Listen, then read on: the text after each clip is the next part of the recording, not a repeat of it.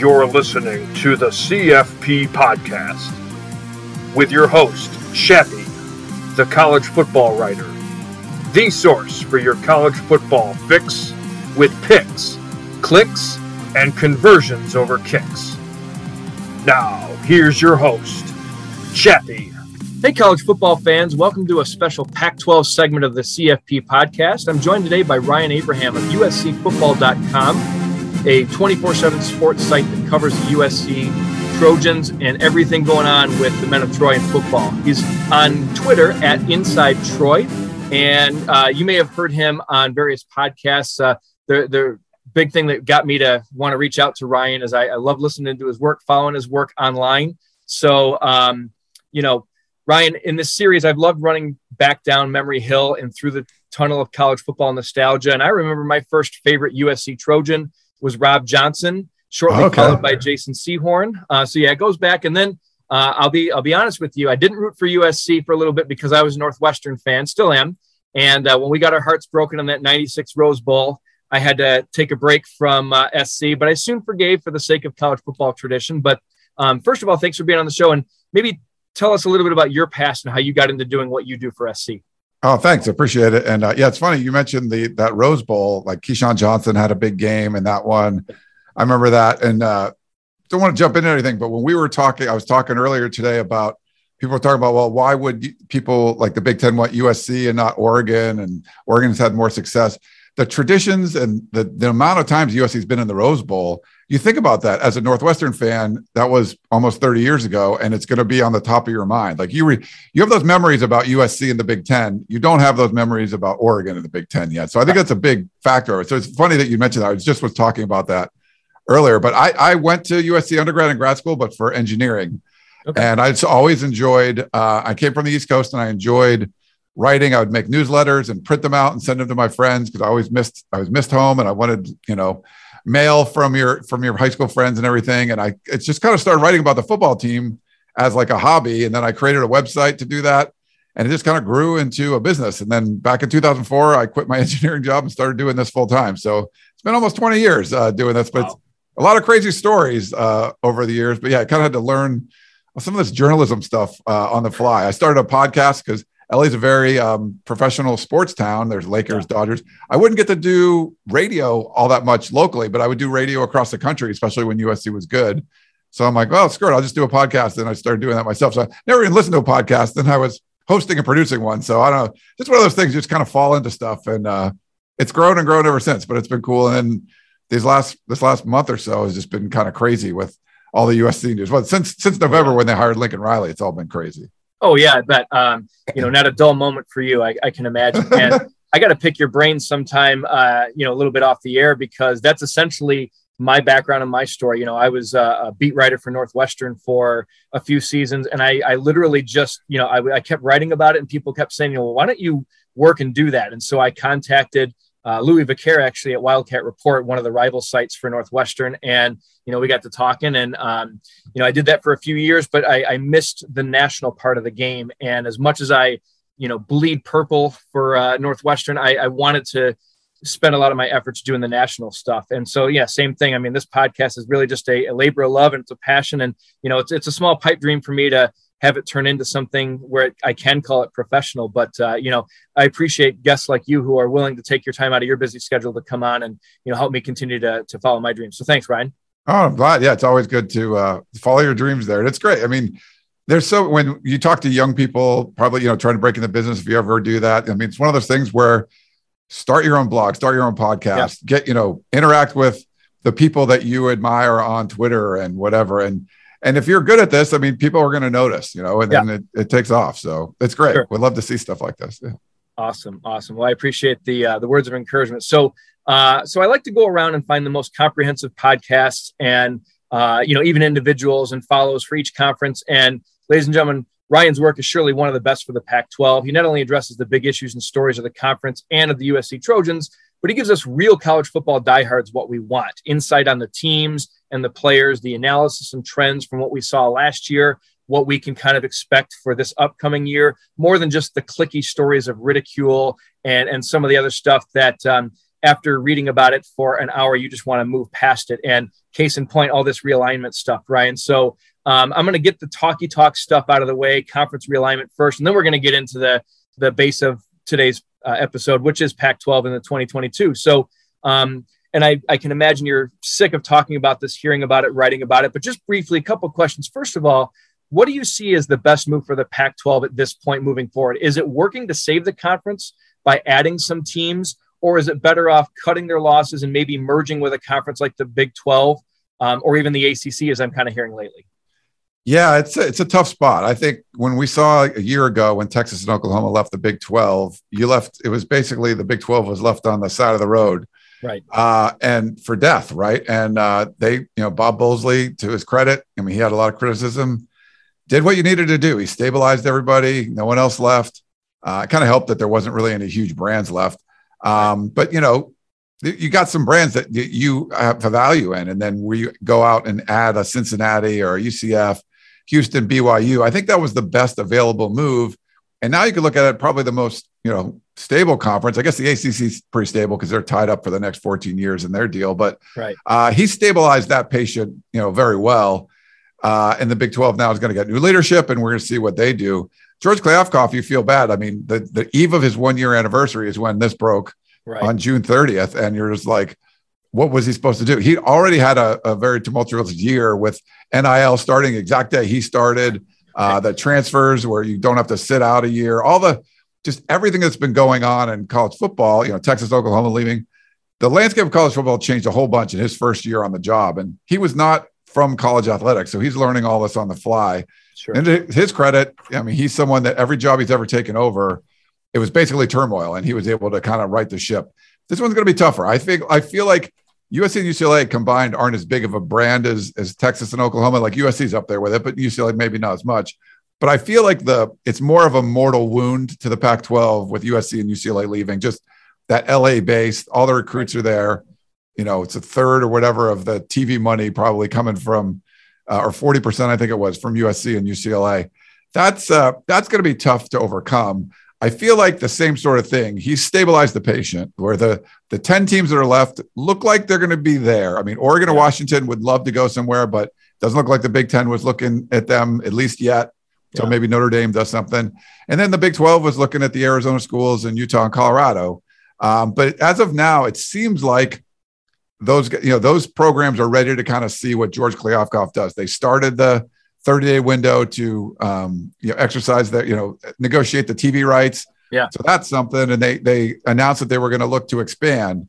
I don't know if they will. I mean, I think the presidents are going to have to change their kind of attitude towards the types of teams they would want in the Pac-12. Right.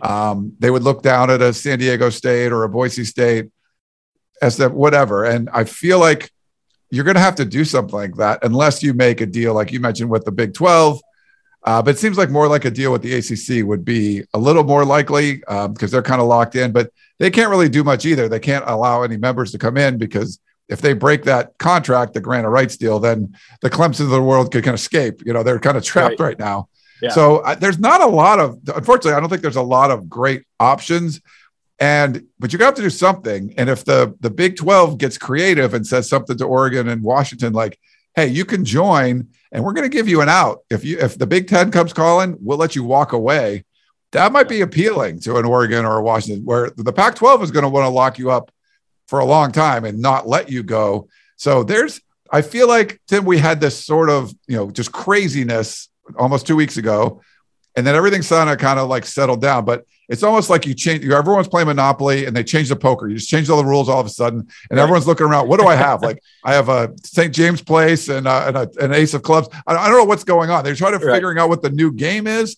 And then what they can do is, all right, we're going to come up with a plan and contingency plans and things like that. So I think we're going to kind of not hear much for a little while, but someone's going to come up with some big harebrained scheme like the Big 12 offer. And then I think you're going to see a whole bunch of stuff happen again. But for right now, it seems like, Kliavkoff has things stabilized. Yeah. It's just, I don't think it's going to last forever.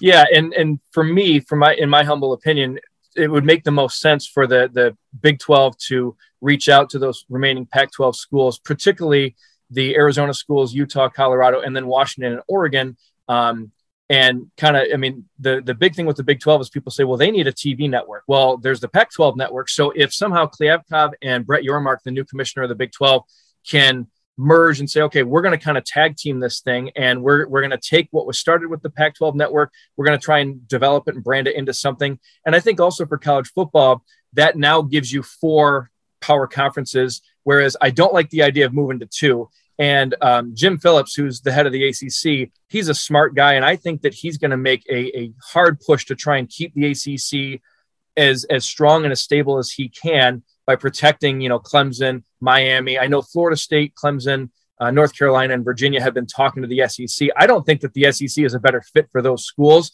So if somehow the ACC can do that, and I don't see, I know geography is kind of way down in the pecking order of people's priorities. But I mean, aside from the geography of the ACC and the Pac-12, it just seems like from a competitive standpoint for US or for Washington and Oregon to go and join the Big Ten and join teams like Ohio State, Michigan, Penn State, Wisconsin, some of those teams that are already kind of established. I think if you're thinking short term for schools like Washington and Oregon, Utah, and even Arizona State, Arizona, and Colorado, it might be a closer fit to go to that Big 12. As long as, like you said, they can make the money right and they can make the TV right, because that's really what it comes down to. It's about TV revenue, right? Yeah, for sure. And there's always been like, this is like an ACC type of school, or this is a Pac-12 type of school. And it's just been so blurred, right? Everything is so different. I mean, you got Duke and Virginia, they're a lot different than, like Florida State and Miami. I mean, I think the Pac-12 is going to have to make some concessions, one way or the other. And, pairing up with one of those other conferences, I agree with you. I think like 4, if there was a way to make 4 super conferences, and I thought that's the way we were going, to me, that made the most sense, because geographically you could split things up, have a couple in the Southeast, a Midwestern, Northern one, and a Western one, and all of that. But then now you're looking at when Texas and Oklahoma leave, okay, well, it's going to be really hard for the Big 12 to be part of a super conference unless they merge with somebody else. Right. And then the Pac-12, the same thing. You lose your big brand. It's really tough now that, so many brands are isolated. So could it go to 3? I don't know where, because you got some big ones left, like Oregon, Washington, right. Clemson, Florida State, Miami. But how do you put those? They're on the other sides of the country. How do you put those together? Yeah. It's just made things a mess. And to me, it always comes down to, there's no czar of college football. There's nobody looking out for the betterment of the entire sport. You have, 2 very powerful conferences, and they're looking out for what's best for them. And sometimes it's pillaging from your neighbor, your friend, your ally, someone in your alliance that you've actually backstabbed essentially with Kevin Ward in the Pac-12. But no one's really looking out for the betterment of sport, because I think the Pac-12, I mean, the Big Ten and the SEC could have made moves that helped them, but also was good for the entire sport.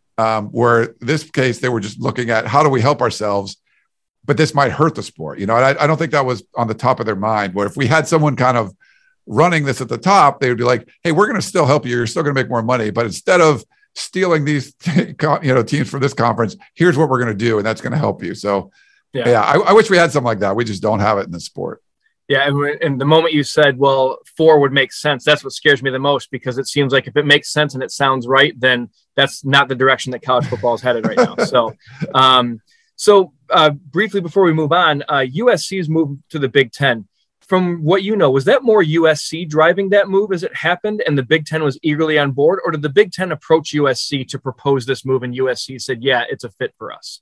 Yeah, from everything I've heard, it was USC initiating the contact. And I talked to Mike Bowen, the athletic director. He came on my podcast a little over 2 years ago. And I had asked him, there was a lot of USC fans and I know people that were in the athletic department that weren't happy that USC made the same amount of money as Oregon State. And then probably more importantly, they were making significantly less than like Rutgers and Vanderbilt, because they just were in the wrong conference. They weren't in the right neighborhood, I guess.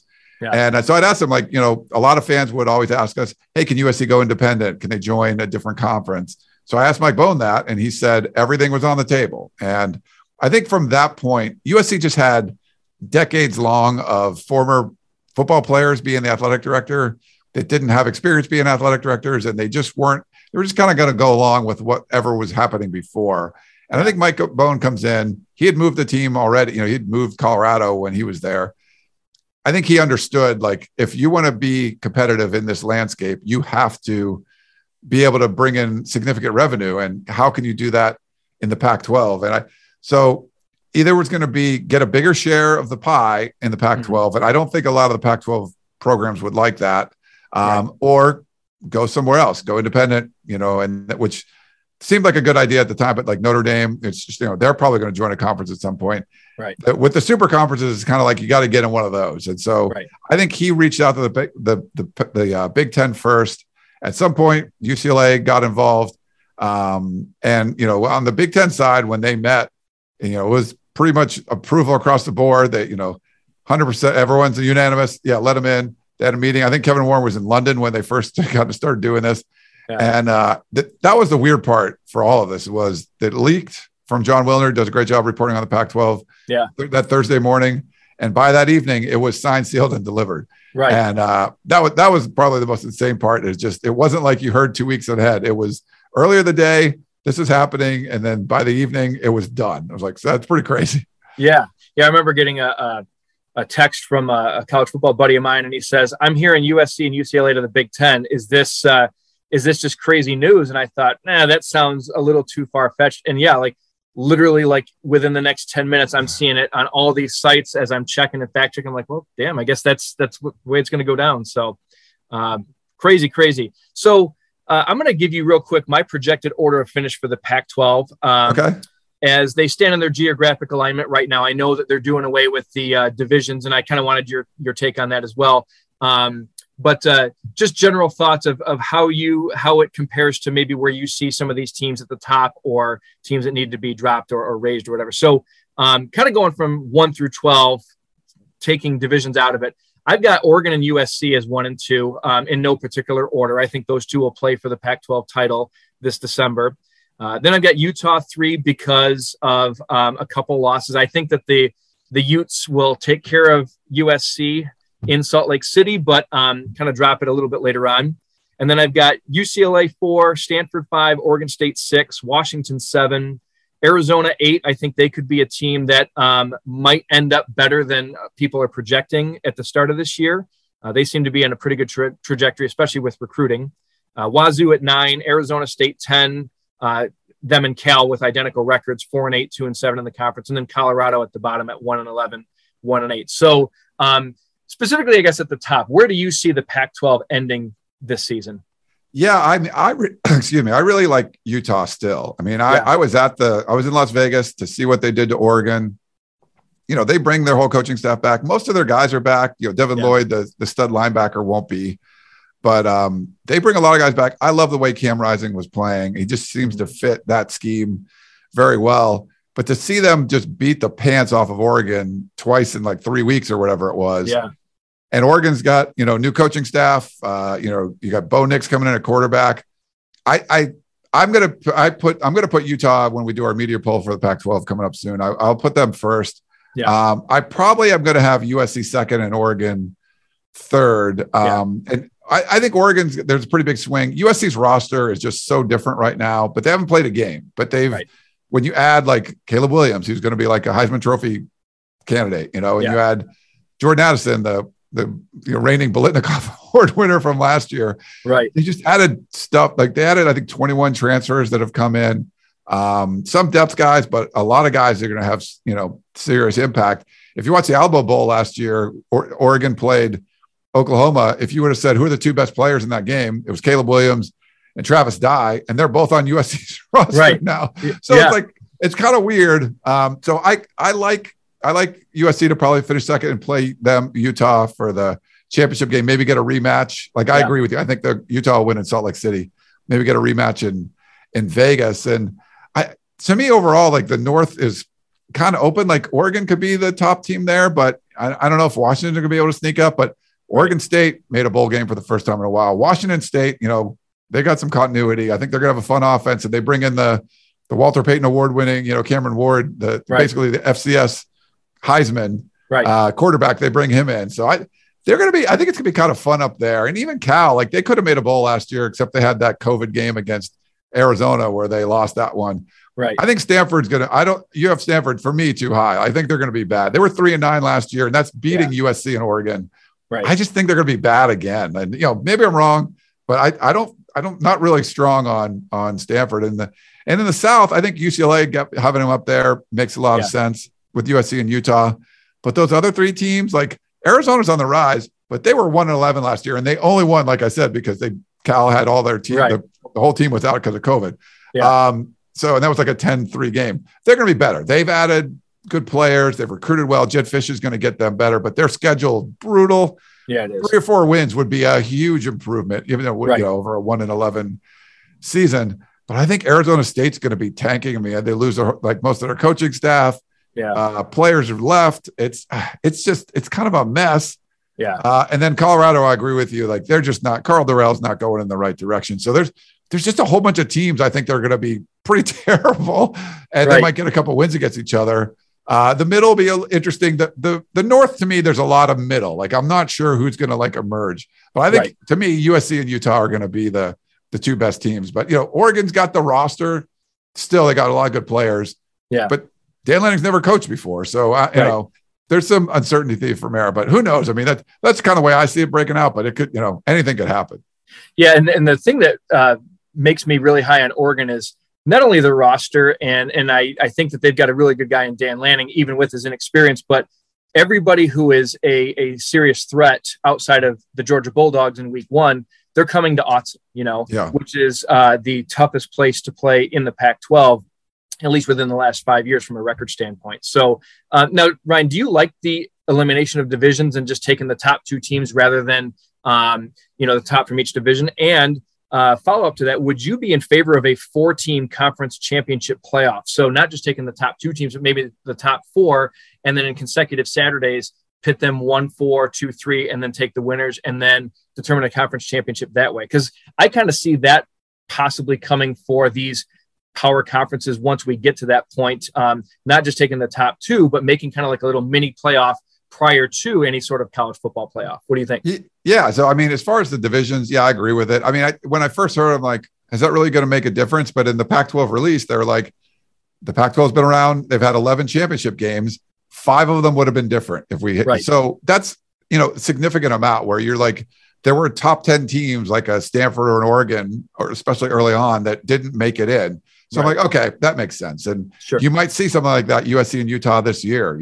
If USC loses to Utah and Salt Lake City, but they're the second best team in the conference, they might get a rematch in Las Vegas afterwards. And, for like the Pac-12, I don't think a postseason, tournament for the conference would make a lot of sense. But in the SEC or the Big Ten, when you have all those extra brands in there and it's 16 teams or more, I think it would make a lot of sense. And heck, even some kind of like, I think one of the thoughts of having like an ACC Pac-12 partnership was, instead of having a championship game, like you have the number 1 ACC team play the number 1 Pac-12 team and the number 2, something like that. You could get kind of creative. But if it's going to end up being like the Big Ten and the SEC, instead of just a championship game, maybe it's more about the top 4 teams and they get the playoff. I think that'd be kind of fun to do.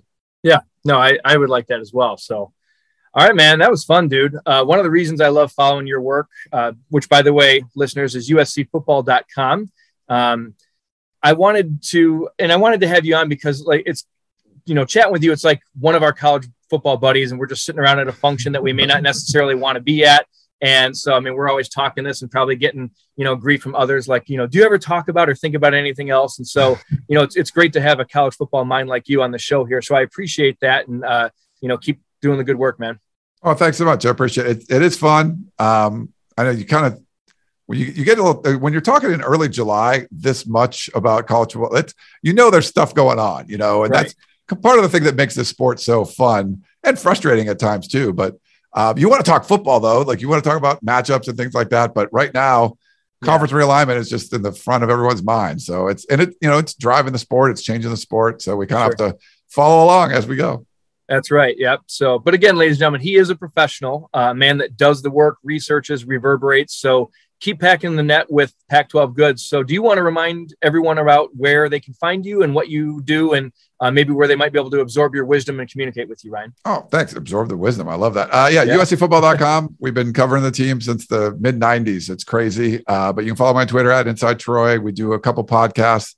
The Peristyle podcast is our USC football show. We got a lot of good guests. I had Colin Cowherd on last week talking about the realignment and stuff. So that was a lot of fun. And then I also do a Pac-12 podcast, which the Podcast of Champions. I don't know if we're going to be able to call it that or if I'm going to be doing it anymore since USC won't be in the. So we'll figure all that stuff out. But that's been fun too. It's talking about the Pac-12 at a more detailed level. It's helped my coverage in USC because you know the opponents and stuff better. But it's been a lot of fun. But yeah, everyone on that podcast is like, "What's going to happen?" I'm like, I don't know yet. It just happened. We'll have to figure this out later. Yeah, day by day, right? Or maybe even hour by hour, the way things have been going. So.